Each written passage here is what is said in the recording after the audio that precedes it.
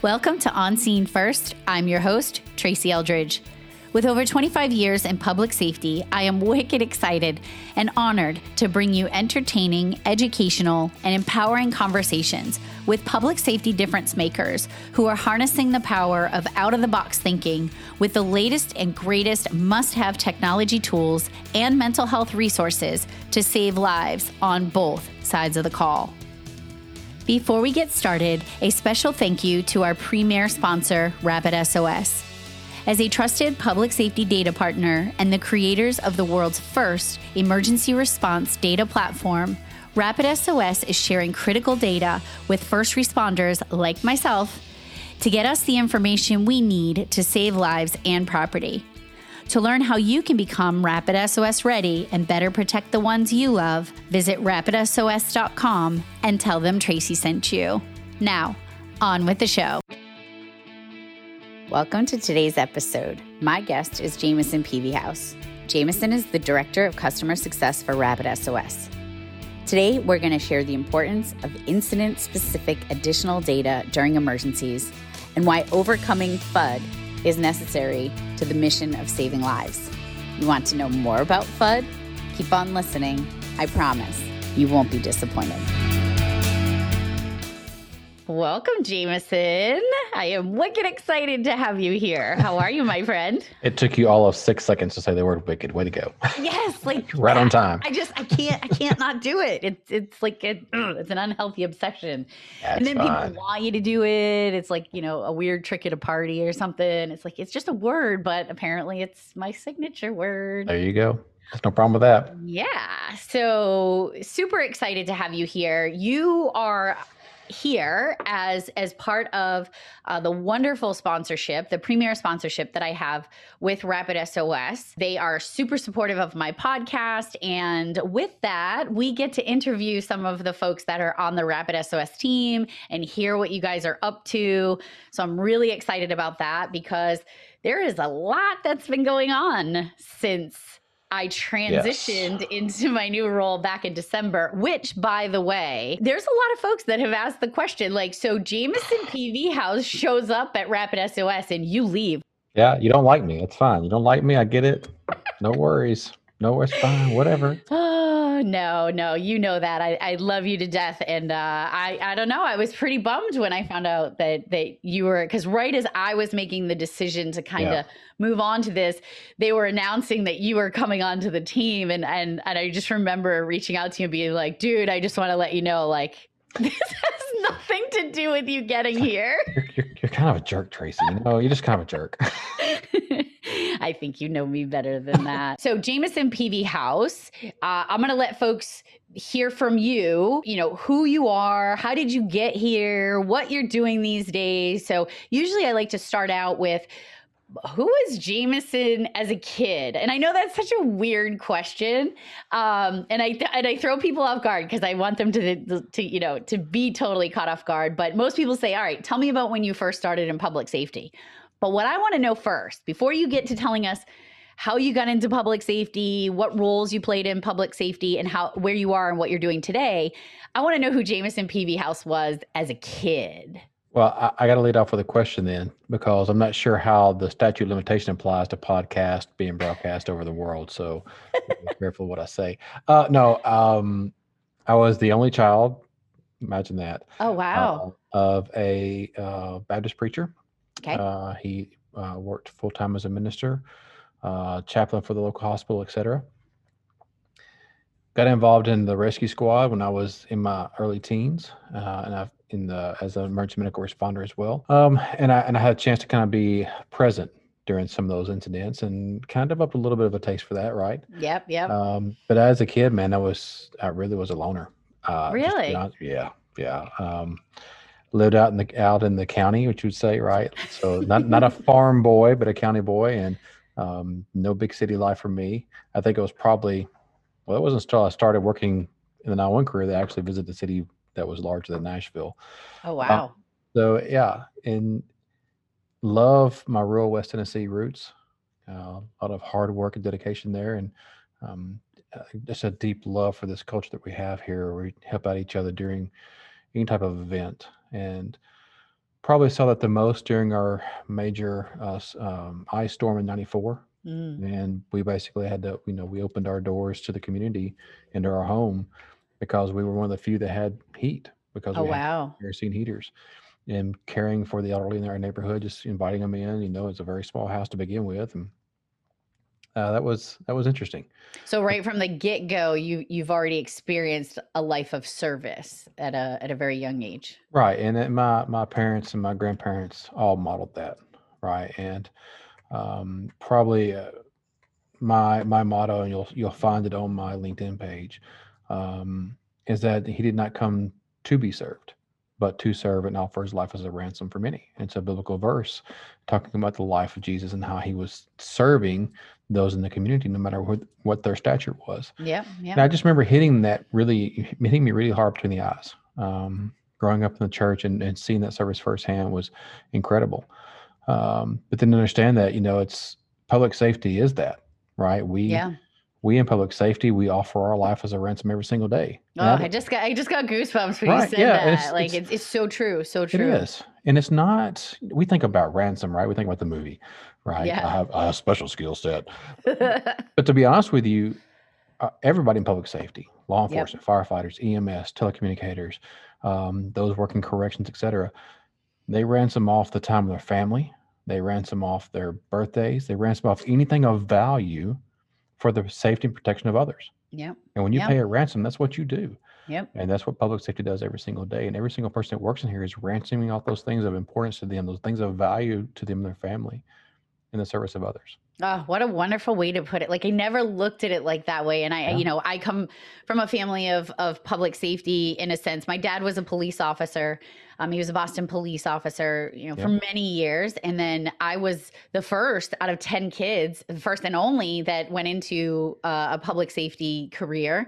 And I just look back at all the times that, my husband's in fire and EMS, my oldest became an EMT, my youngest is going to be doing the same. And it's like, I just think about how many times the tone went off and up and out the door we went. And it didn't matter if it was Thanksgiving, Christmas, no matter what it was. And it was just, we didn't even think about it. You just got up and went.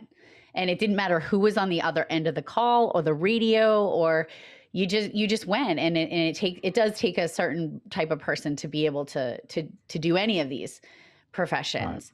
Right. So you get into like the emergency responder side. When did you get into 911? Because when I first met you, when I joined Rapid SOS, like it was at this time, it was probably 4.5 years ago ish.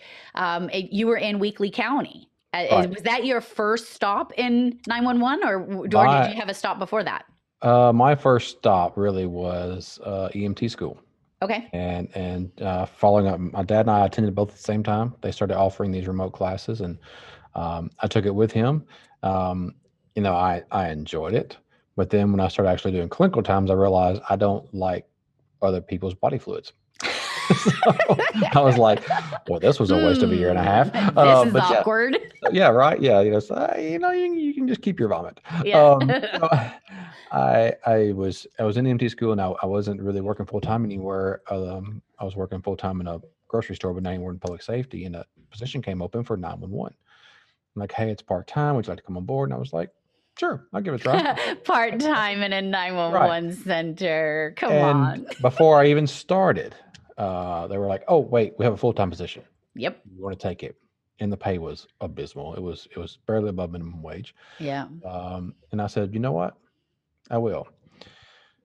Went through, I think, an entire 2.5 weeks of training. Yeah. That was a wicked lot back then. Right. Yeah. And then I was on my first shift by myself. Was a Friday afternoon. Yeah. Fly, be free. Ooh, yeah. Right. And the very first call I had by myself was one of my friends involved in a domestic dispute, fighting over a weapon with a child present, and the weapon goes off and shoots the suspect. Oh my goodness.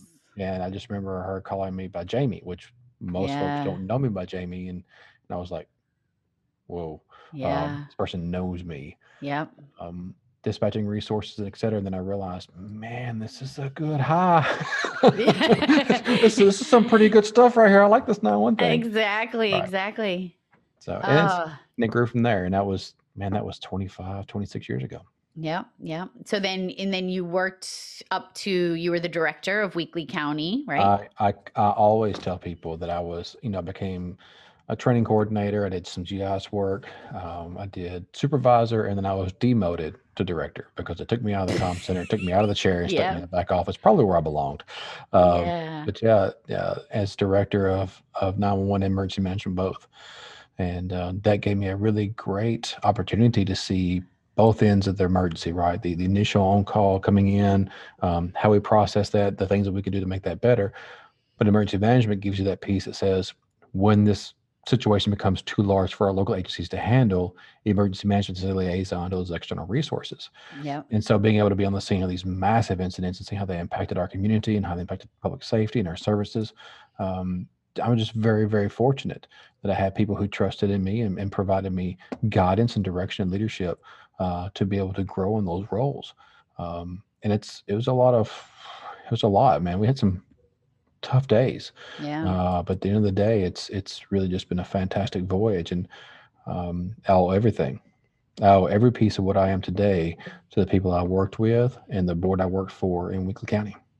So there's two things I want to go back to when you first Mhm. said that you got demoted. I love how you put that. Like you always have an amazing way with words, and I'm going to talk to you about that in a little bit too. But I love that the way you put that, because I always, when I do presentations and stuff, I'll explain that my favorite job of all time was being just a dispatcher. And I'm like, before you get all squirrely and everybody gets all fired up because I said just a dispatcher, I mean just that, like just sitting in the seat, answering the call and sending help to people in their worst hour, versus quality assurance and hiring and firing and scheduling and all those things. So when you referred to that as being demoted, I felt that. I felt Yeah. that in my feels. Like that's what I felt like.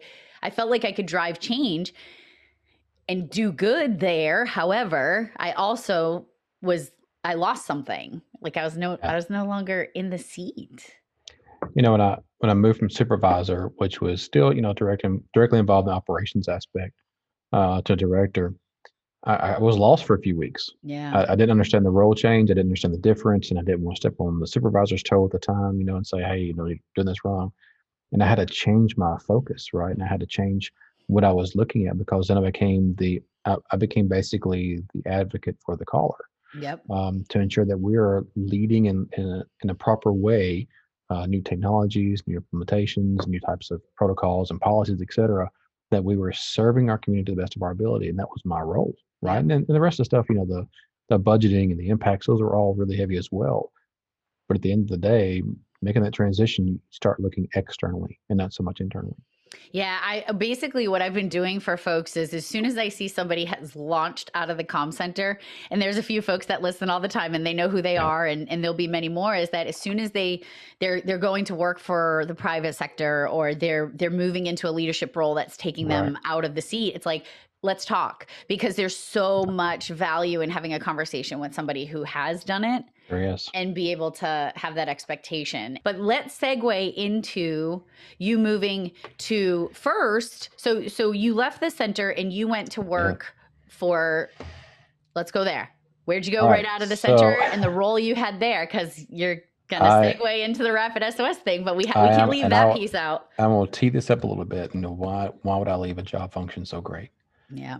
Um, I know the day, the hour, and the XY coordinate where I made the decision. Standing on a scene, and Yeah. I stepped off back of the ambulance and said, I gotta get out of this. I can't do this no more. And came home to my wife that. She's like, let's start looking. And fortunately, within the next 3 to 4 months, the state of Tennessee issued out a job opening for their first ever training coordinator. And man, I hadn't interviewed for a job in 19 years. So I know. I was like, here we go. Yeah. And so I thought, you know what? And a little bit of fear and trepidation at first. And I thought, man, it's just like the day I went from supervisor to director, looking externally to my community. Now I've got to go back and look how to look externally to the rest of the comm centers across Tennessee. There's 146 of those. Yeah. And like, how do I help them? And so that's what that role was. And I interviewed for the position, and one of my most favorite working conditions and favorite bosses ever, Curtis Sutton. Awesome. Love Fantastic Curtis. gentleman. which is fantastic. The team at the TECB is just fantastic. And man, in 3 years' time, we were able to do so much, culminating in dealing with COVID-19 across the entire spectrum of 911 in Tennessee. Yeah. Just really love supporting our local jurisdictions and helping them with training issues and education and COVID-19 issues that they were facing. And again, trying to say, how can we further this throughout, how can we share information from one end of the state to the other? Because from Memphis to Kingsport, it's almost 500 miles, but that the call types are the same. And so being able to in that position where we can share information and share how we're, processing information and handling. Did you plan the audio in the background? I can't give away all my secrets, right? I know you got connections and stuff. Like, hey, it would be cool. We're doing a podcast. How about you guys? Go ahead and come by, amp it up a little bit. Give a little whoop whoop. Yeah, cue the cue. But yeah, it was just a fantastic opportunity, and working for the state of Tennessee was just amazing. That's awesome. Great organization to work for. And I know you loved that job, and you flourished in that job, and I know you did so many amazing things. And then here comes another opportunity. And one thing before you get into that and how you landed at Rapid SOS, one of the things that I know is that in the non-public safety world, people move jobs all the time. And I'm not used to that. When I would see folks come to Rapid SOS and then they were only there for a short time and they were leaving, I'm like, how are you leaving this? Yeah. Like this doesn't even make sense to me. But I think in the private sector, it is very different. I think in public safety, we go to that place thinking we're going to be there till we retire. Right. So now you've switched out of the center. Your time at the TECB is coming to a close. Tell me about that transition and what you were thinking as you were like, I have this opportunity with Rapid SOS and I'm just going to jump and I'm going to take it. It's a hard decision. Huge. So, I was serving on the NEMA board at the time, and again, just another great board, surrounded by amazing leadership and amazing people, pushing forward for the NEMA organization, and tremendous growth. And as I started winding off that board, I was coming off that board in that June of 2020, and and I'd always said there's only two companies in the public sector that I want to work for. Only two, always has been. Yep. One is here, Rapid SOS, and the other one is Mission Critical Partners, because I just believe in their mindset, their skill set, their culture, and it's been an amazing place to work. And so I was talking with some folks here at Rapid SOS, and they were like, "What would you like to do?" I said, "I want to lead teams, and I want to provide positive impact into the comm centers across the U.S." And they were like, "Cool." Okay. All right. Okay. So are we flirting? What are we doing here? And we got chit-chatting, and I was like, I probably went on for a couple of weeks, and I was talking to Curtis about it as well. I was like, hey, I'm thinking about this, man. What do you think? And just seeking wise counsel. And finally, I just said, just send me a job offer. And the next morning, it was there. It was in my email, and I was like, crap! Now I have to actually make a decision. Right. And again, I immediately looked at the core values, right? Mm-hmm. What are the core values of Rapid SOS? What do they stand for? What kind of team do they have? What kind of culture do they have? And got to looking internally and externally both, interviewing people who used to work here, and say, what are the pros and cons? Because every place you work, it has pros and cons. 100%. Yep. But at the end of the day, we are progressing public safety throughout this country at an incredible velocity. Yep. And at the state, it's a little different, right? It's state government work. And I mean, there are a lot of great perks, and you work your hours. And if you have to work beyond your hours, it's few and far between. And so I was kind of like in this state where I was kind of like, this is a good cush job, but my brain and my passion are dwindling, and I'm concerned. And so I looked at Rapid SOS. I was like, let's go, let's get some. Yeah. And boy, and I'm laughing because I know, I know they referred to when you start a new job like this, drinking from a fire hose. There's got to be another analogy for it that just supersedes the fire hose analogy. I have been looking for one, Tracy, and the best thing I can say is like the first week, right? Onboarding the first week is meeting a lot of people and looking at the team, et cetera. And they had a 100-day plan that I had come up with, et cetera, for the team. And at that first week, I was like, man, I really drank from the fire hose. And I turned around on Friday afternoon. They didn't lay out 4 more hoses. I was like, oh, this is a working structure fire hose. Here we go. Yeah, so, you're calling in mutual aid. Right. You're yeah, like, exactly. Oh my goodness. But I would say that, I searched for the first 30 days because I struggled, because I was like, man, coming from public sector back to private sector. And this is the only term I can come up with is, we operate at such a velocity. Man, we're just iterating so fast, and so many new partners and so many data streams. I know we'll get to that in a moment, but yes, yeah, for sure. But Tracy, man, like it's impactful. This is not, velocity mindset. And I think about going to the firing range or whatever else. I think about velocity of a bow and arrow versus a 308 round. Right. It's 3 to 4 times the speed of sound with a significant impact. And that's what we're doing in public safety. Yeah. And again, I said I want to do 2 things. I want to lead a team, and I want to provide positive impacts into public safety. And we're doing both. And I love that. So when you say you're leading team, so we just got to spend some time. We didn't get to catch up as much as I wanted to when we were in Tennessee, in Gatlinburg at the Tennessee Winter Workshop last week.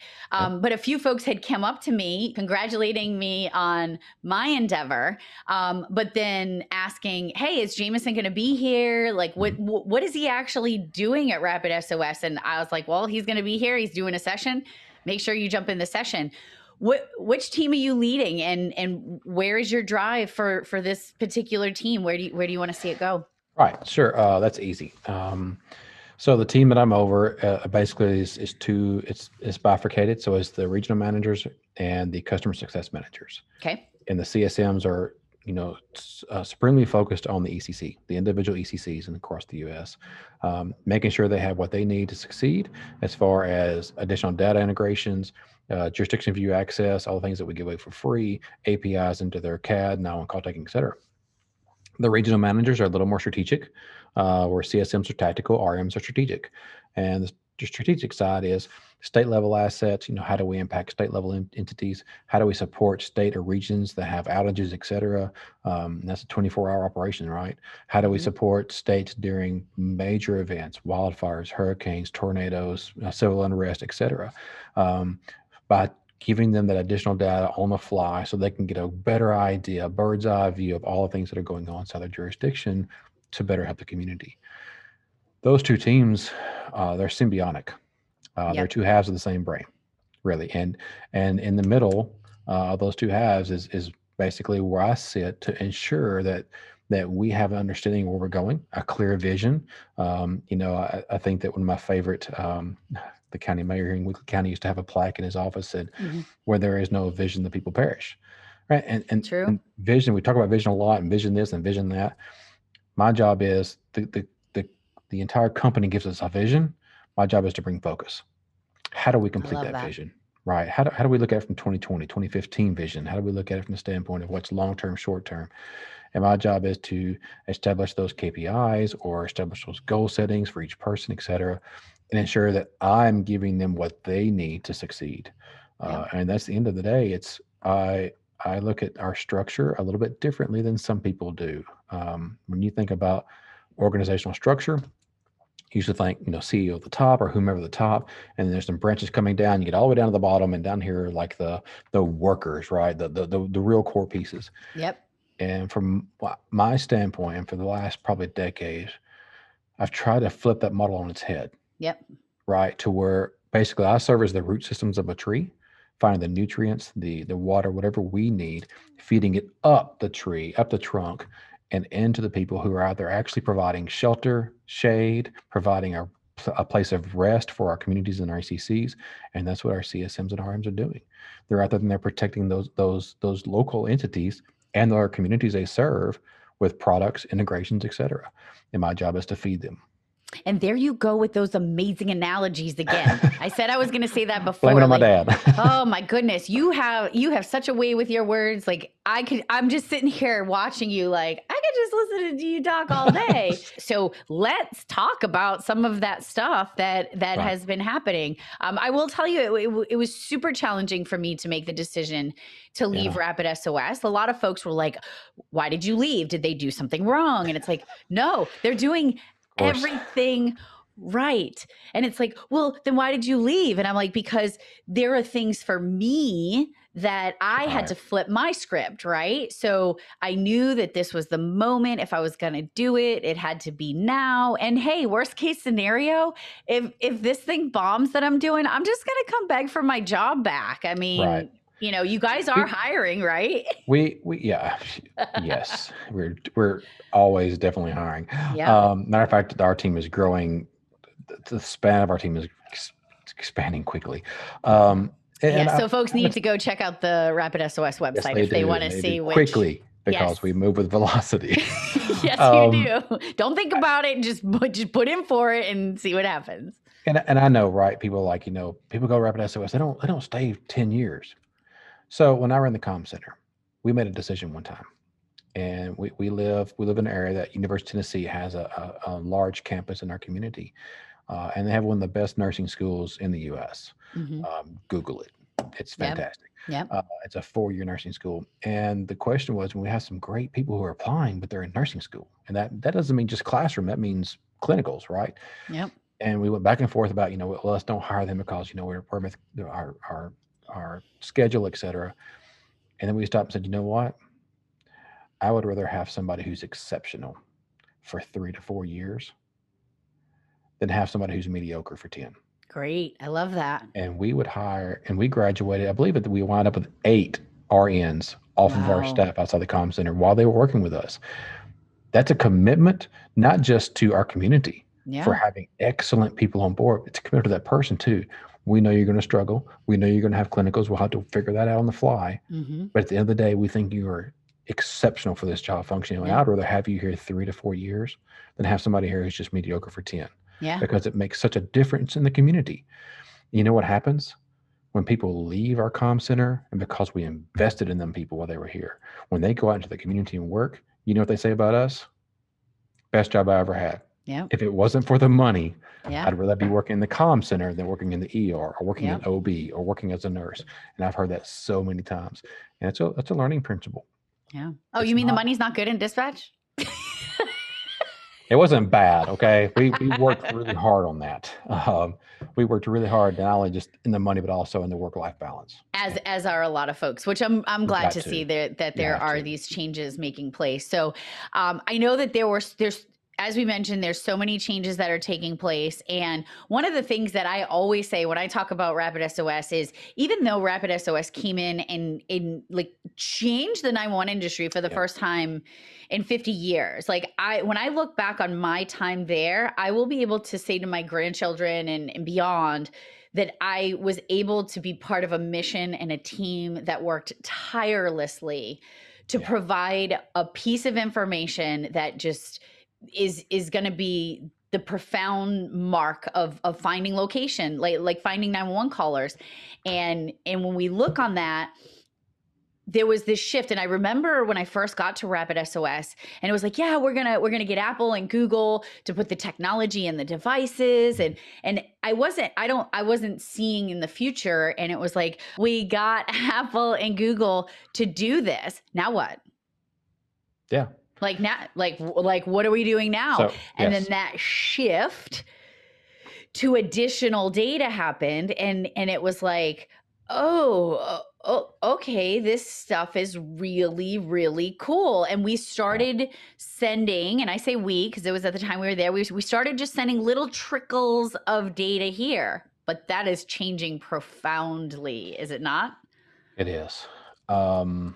It is, and I won't go into great depth about how fast we're moving things to market space, because that's a boring topic.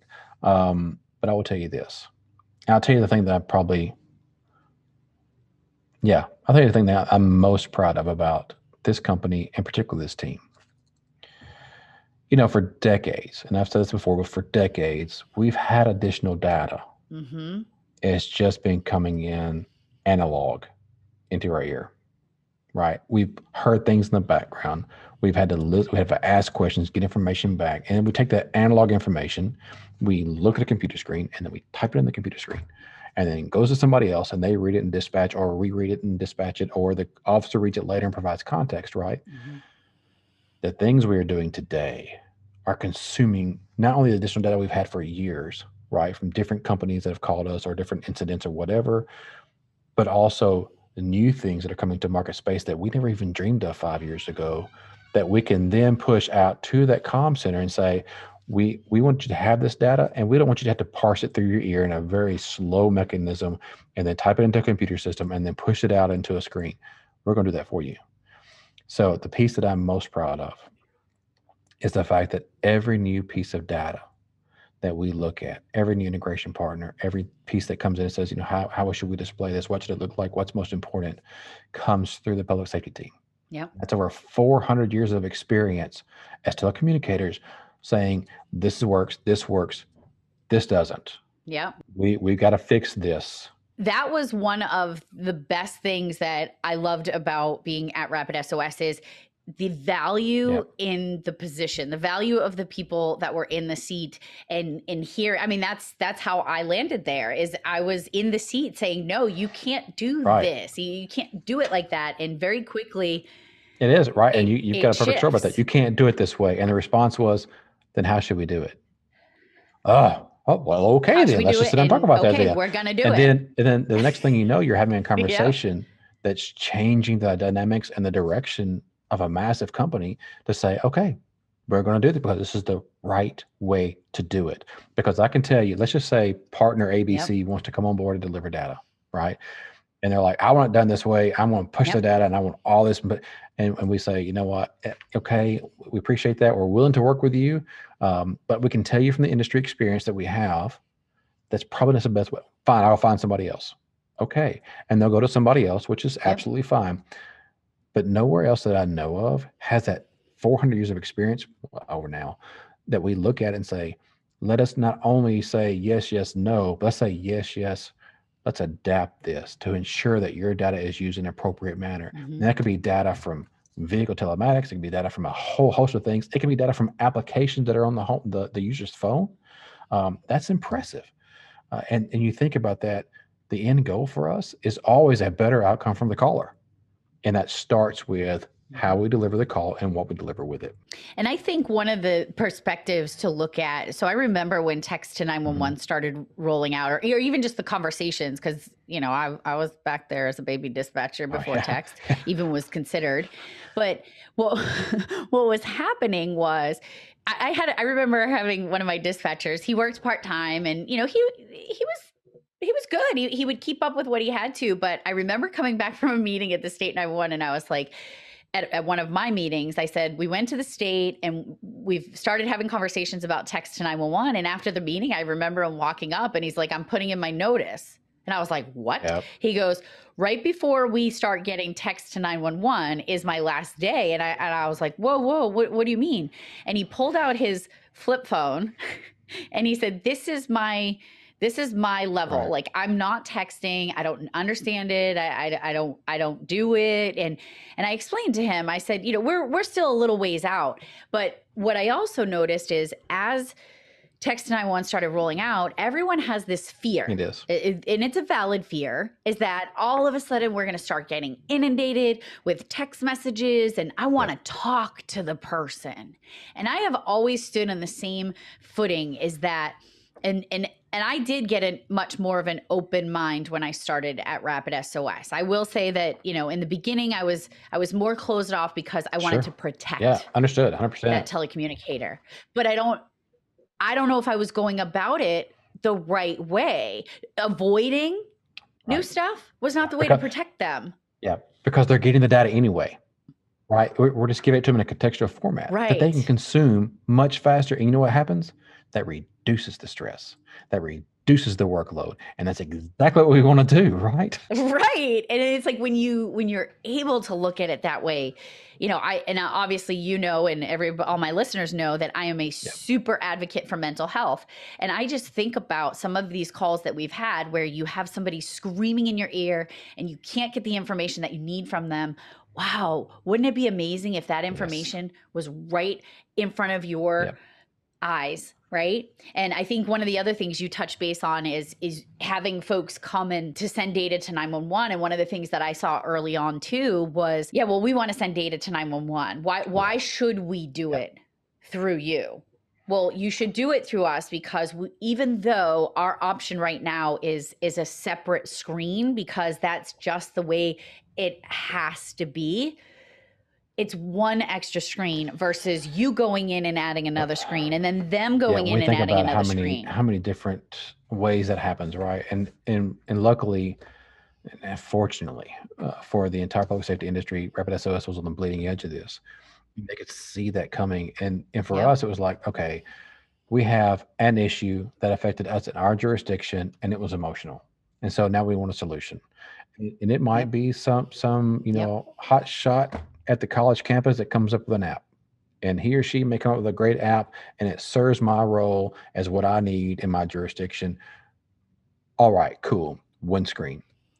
But then that app's going to grow, right? And they're going to want, well, now I want to do regional and I want to do statewide. But today, the reality is I can create an app today, and the next week I can have it pushed to over 4,800 ECCs across the entire United States.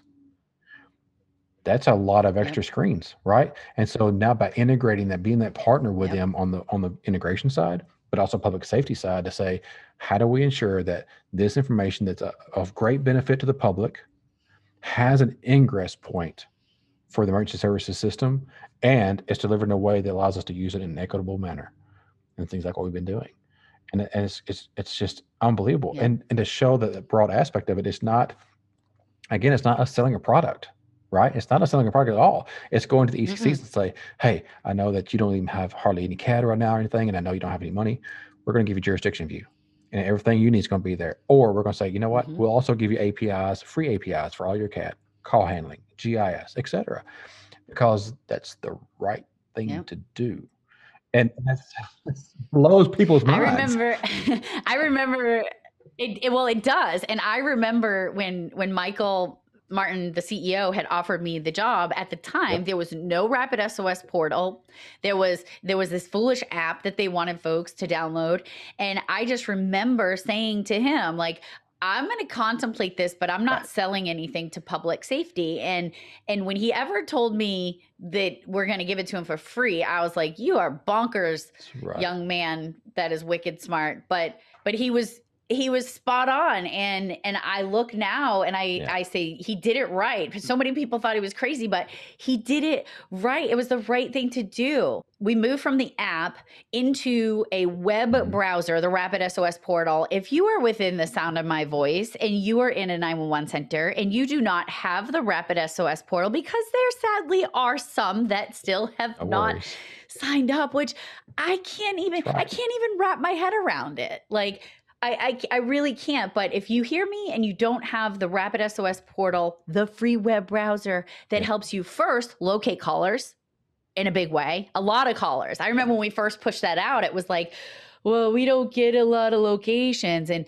it's like, just be careful. Like, just watch, because what's going to happen is over time, more and more people are going to update their phones. And now, I mean, I'm not going to ask you to cite numbers off the top of your head, but good Lord, you guys have to be receiving hundreds of thousands of locations every day. I'm not going to pull that number. Are you going to pull that because number that number changes. It changes every month. It's like the look on your face. I'm like, I can tell you that last year alone, even with COVID and nobody moving around most of the entire year, right? We were in over 150 million calls for service. Let that sink in. That's a low year because nobody was really moving about in the country. Right. So that's fantastic. And you can talk about location information. I was talking to one of our great friends, and I was using his first name, Justin, at the conference.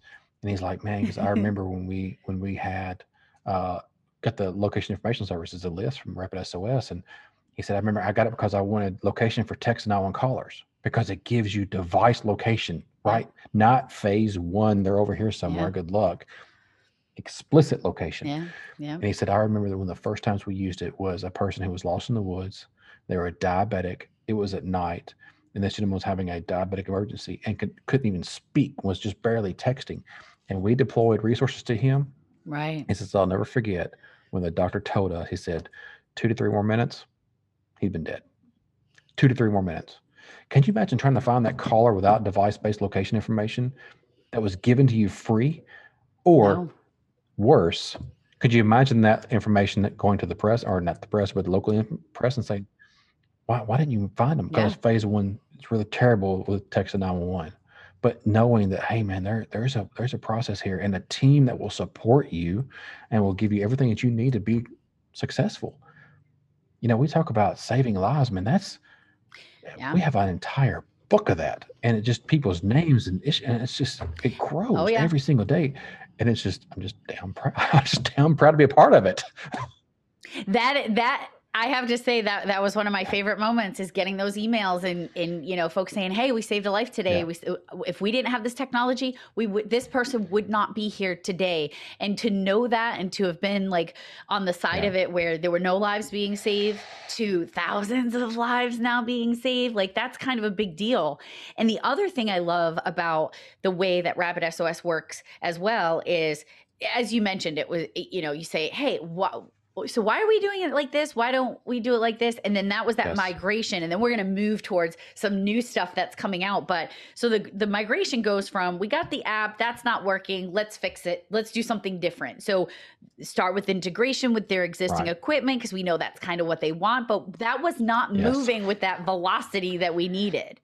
Right? It was like the chicken and the egg thing. It was Apple and Google were saying, well, you have to have centers integrate and accept the stuff. And they're like, but the centers are saying, well, when you turn on the technology, then we'll do that. And so it was this like chicken and egg, and it's like, somebody's got to give. And then finally Apple announced it in Nashville in 2018, super exciting. And then Google was not long after. And we had it where they had to, in the query view, where you have this web browser. And we had said that. I remember Keith Viveros and I, and Karen had just joined the team. And we were like, if they're going to give us this data, we got to give them a way to query it. Like, how about a Google for 911 numbers?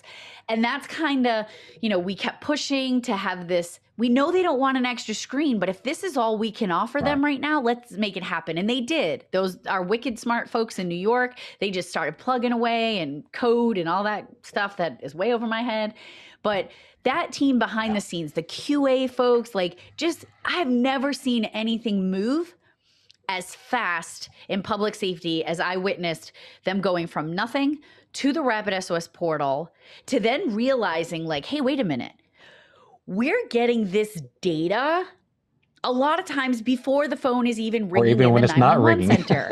Why are we not, or when it's not ringing, it's like, why are we not pushing this to them? And we're all that, at the time, maybe it was 300 or 250 years of public safety. We're like, yeah, why are we not? Right. A one-day hackathon, right? And it's like, oh, here's a flagship product for you. Yeah. Wow. I'm like, how does that even happen? And then it was like, all right, we're rolling it out. So now we have. No, you're still part. Still family. Like I'm still there. So, but I am part, and you guys are, as I mentioned, super supportive as my sponsor. Like, you still have a connection and a passion for what. Support them. You talk about that, and man, I think about all of our other partners in public safety, and even in the comp center as well, right? Just how tough 2020 was for them. Travel, none. Conferences, none. Training, education seminars in person, none. I mean, all these things were canceled. The public safety partners, right, on the private sector side, pushing timelines, pushing updates, and trying to say, we got to wait because we can't get people into the office for 6 months, 12 months. And then we launched Jurisdiction View. And this plays back to to the amazing ability of our company, our public safety team, our engineers, et cetera. But also it shows the need inside the comm center. And in that first 12 months Yep. of pushing out Jurisdiction View as a free product, right, and not traveling, we still deployed over 2,000 comm centers across the U.S. Yeah. It's Crazy. nuts, right? I mean, Crazy. that's like, man, talk about feeding a hungry set of people, feeding a hungry public safety entity. Mm-hmm. And then understanding that location is just the first part. It's all the other ancillary additional data that we're also going to give you that you can utilize. And you may not utilize it on every single call, but it's always going to be there. And when I talk about public safety, about additional data, what is it? What does it mean, et cetera, right? The trifecta is, it's timely information that's geo-referenced that I can take action on, actionable information, right? And I think about this from the standpoint of when I'm riding my family. There's a dangerous intersection near my son's school, and it's always a whole family deal to watch for traffic because you're 2 lanes are merging into 4 with an off ramp, and there's a cross street. It's a terrible intersection, especially next to a school. And it's heavy traffic twice a day going into and out of the school system. And most of the time, I manage just fine. 99 times out of 100, no issues whatsoever. I see everything going on. I have good situational awareness. I'm pulling out in traffic. I make my merge. I go. That one time I don't pay attention, or I'm distracted by something else, or I don't see all the information because of occlusion, and my family hollers out, "Whoa!" and I stop, and I save myself from calamity and my family from calamity. That's the moment that I say, that's additional information. It's been here the entire time. Yep. I have not had to use it before because I've been, yep, good to go. Or somebody give me a thumbs up and we're moving on. But that one time would have been life changing for me, my family, the other family impacted, right? And the same thing happens in comm centers. The one time we miss something, right? Are we not in the news? Are we not facing calamity? Does it not affect our public safety family response side and in the comm center, the entire organization? But it also impacts the family that impacts us. And that goes back to what you were saying, or what we were saying is number one, there's still agencies out there that don't even have the query view version of the portal. And there are folks that haven't enabled the jurisdiction view part of the portal. And then there are folks that are still in this like kind of skeptical stage about the additional data. Can you talk kind of specifically? So what I know is you guys, we started when I was there, we were pushing out additional data from Apple Medical ID, Medical Alert bracelets. Rapid SOS has their own emergency data profile page where folks can go in and add this information. Talk a little bit about some of the cool new stuff that is available that's coming down the pike. There's one in specific. Let's see if you can go there because I'll go ahead and go there for you, about Tracy. this one. So I've my background in public safety is varies, right? It's a lot of different verticals, and some of them not real deep, but one of those is search and rescue, and particularly the search side. I really have a passion for search operations and managing search operations and being on the ground, right? And I've never understood for the first 3 or 4 years why anybody would want integration about this particular product. And then I got to talking to people about outside of my ecosystem, right? Outside of my little microcosm of search, and people who are in the mountains, and people who are in the ocean, and people who are on lakes. And they were like, I can put you in the same square as that person that just you don't have to get GPS out and try to figure out how to navigate to 87.2539 by 36.2544. And forget the minus and then put them in going over to India order, for some odd reason. Right. So What 3 Words is an amazing tool. And I know that, and I can feel, I can feel a disturbance in the force. Every GIS professional watching this was like, whoa, What 3 Words? Don't talk about that. Just hang on a minute. Because what it provides the layperson on the street and what it provides the comm center at time of call really links those two worlds together. And we still need GIS data, the traditional, latitude, longitude, what's it, NAT 83 state plan we use here in Tennessee, right? We still need that, right? And it's imperative that we have that. But having an additional data set is no different than having a really good address or saying, I'm at McDonald's, or I'm saying I'm here. Things that the common layperson can understand and provide context to. And it's been a fantastic working relationship with them. And they're changing the world. And it was not just in the US. I mean, we rolled that out in Europe. Yeah. It's like, here you go, you can have this now. Yep. So Yeah. it's that velocity again. Yep. So if folks have not seen, because Sure, there are folks yeah. that are really, really busy in their centers. And so if you want, so What 3 Words is what Jameson is talking about. You guys just announced recently that you are partnering with them. From my understanding, there are some agencies that have rolled it out in Entire a beta states, form type. When will the others start seeing it Before end of the appearing month. in their portal? Yeah. Wow, I'm so excited. You know why I'm excited? Why are you excited? You know why I'm excited? I'm excited because I am an actual first responder too. So like in the field, I'm a firefighter and an EMT. And even though I've been laid up a little bit, my goal was, now that I'm not traveling and working, 23 out of 24 hours a day at Rapid SOS, I'm going to be working back on the ambulance. And I think to myself, how many times have we tried to look for somebody, and then how many times has a dispatcher actually verbalized to the responder, okay, here's the lat long, and I want you to take that lat, and they don't. And what I envision is being able to take those 3 words that are coming from the device into dispatch. And now that dispatcher taking that information, and I would be irresponsible if I didn't say Kyle Plush's call doesn't come to mind for this, right?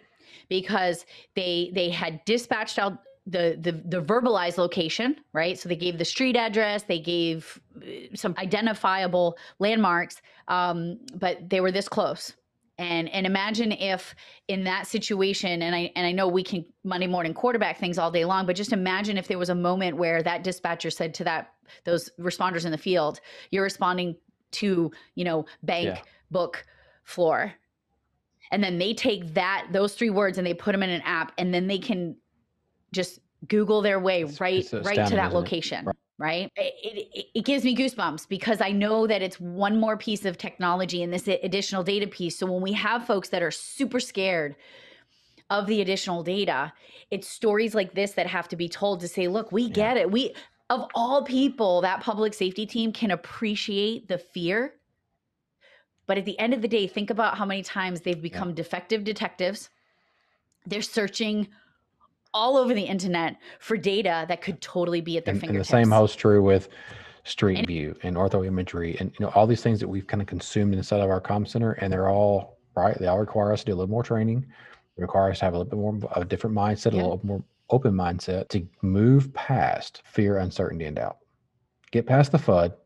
Think about how it works. And so it's FUD. It's FUD. Fear, uncertainty, and doubt. And that's exactly what happens in the comm center. And I will tell you, Tracy, when that changes. And I can tell you when it changed for me. It's sitting down in Nashville with Kyle Plush's mother and having a conversation next to a beautiful fireplace. There's a beautiful library of books around us.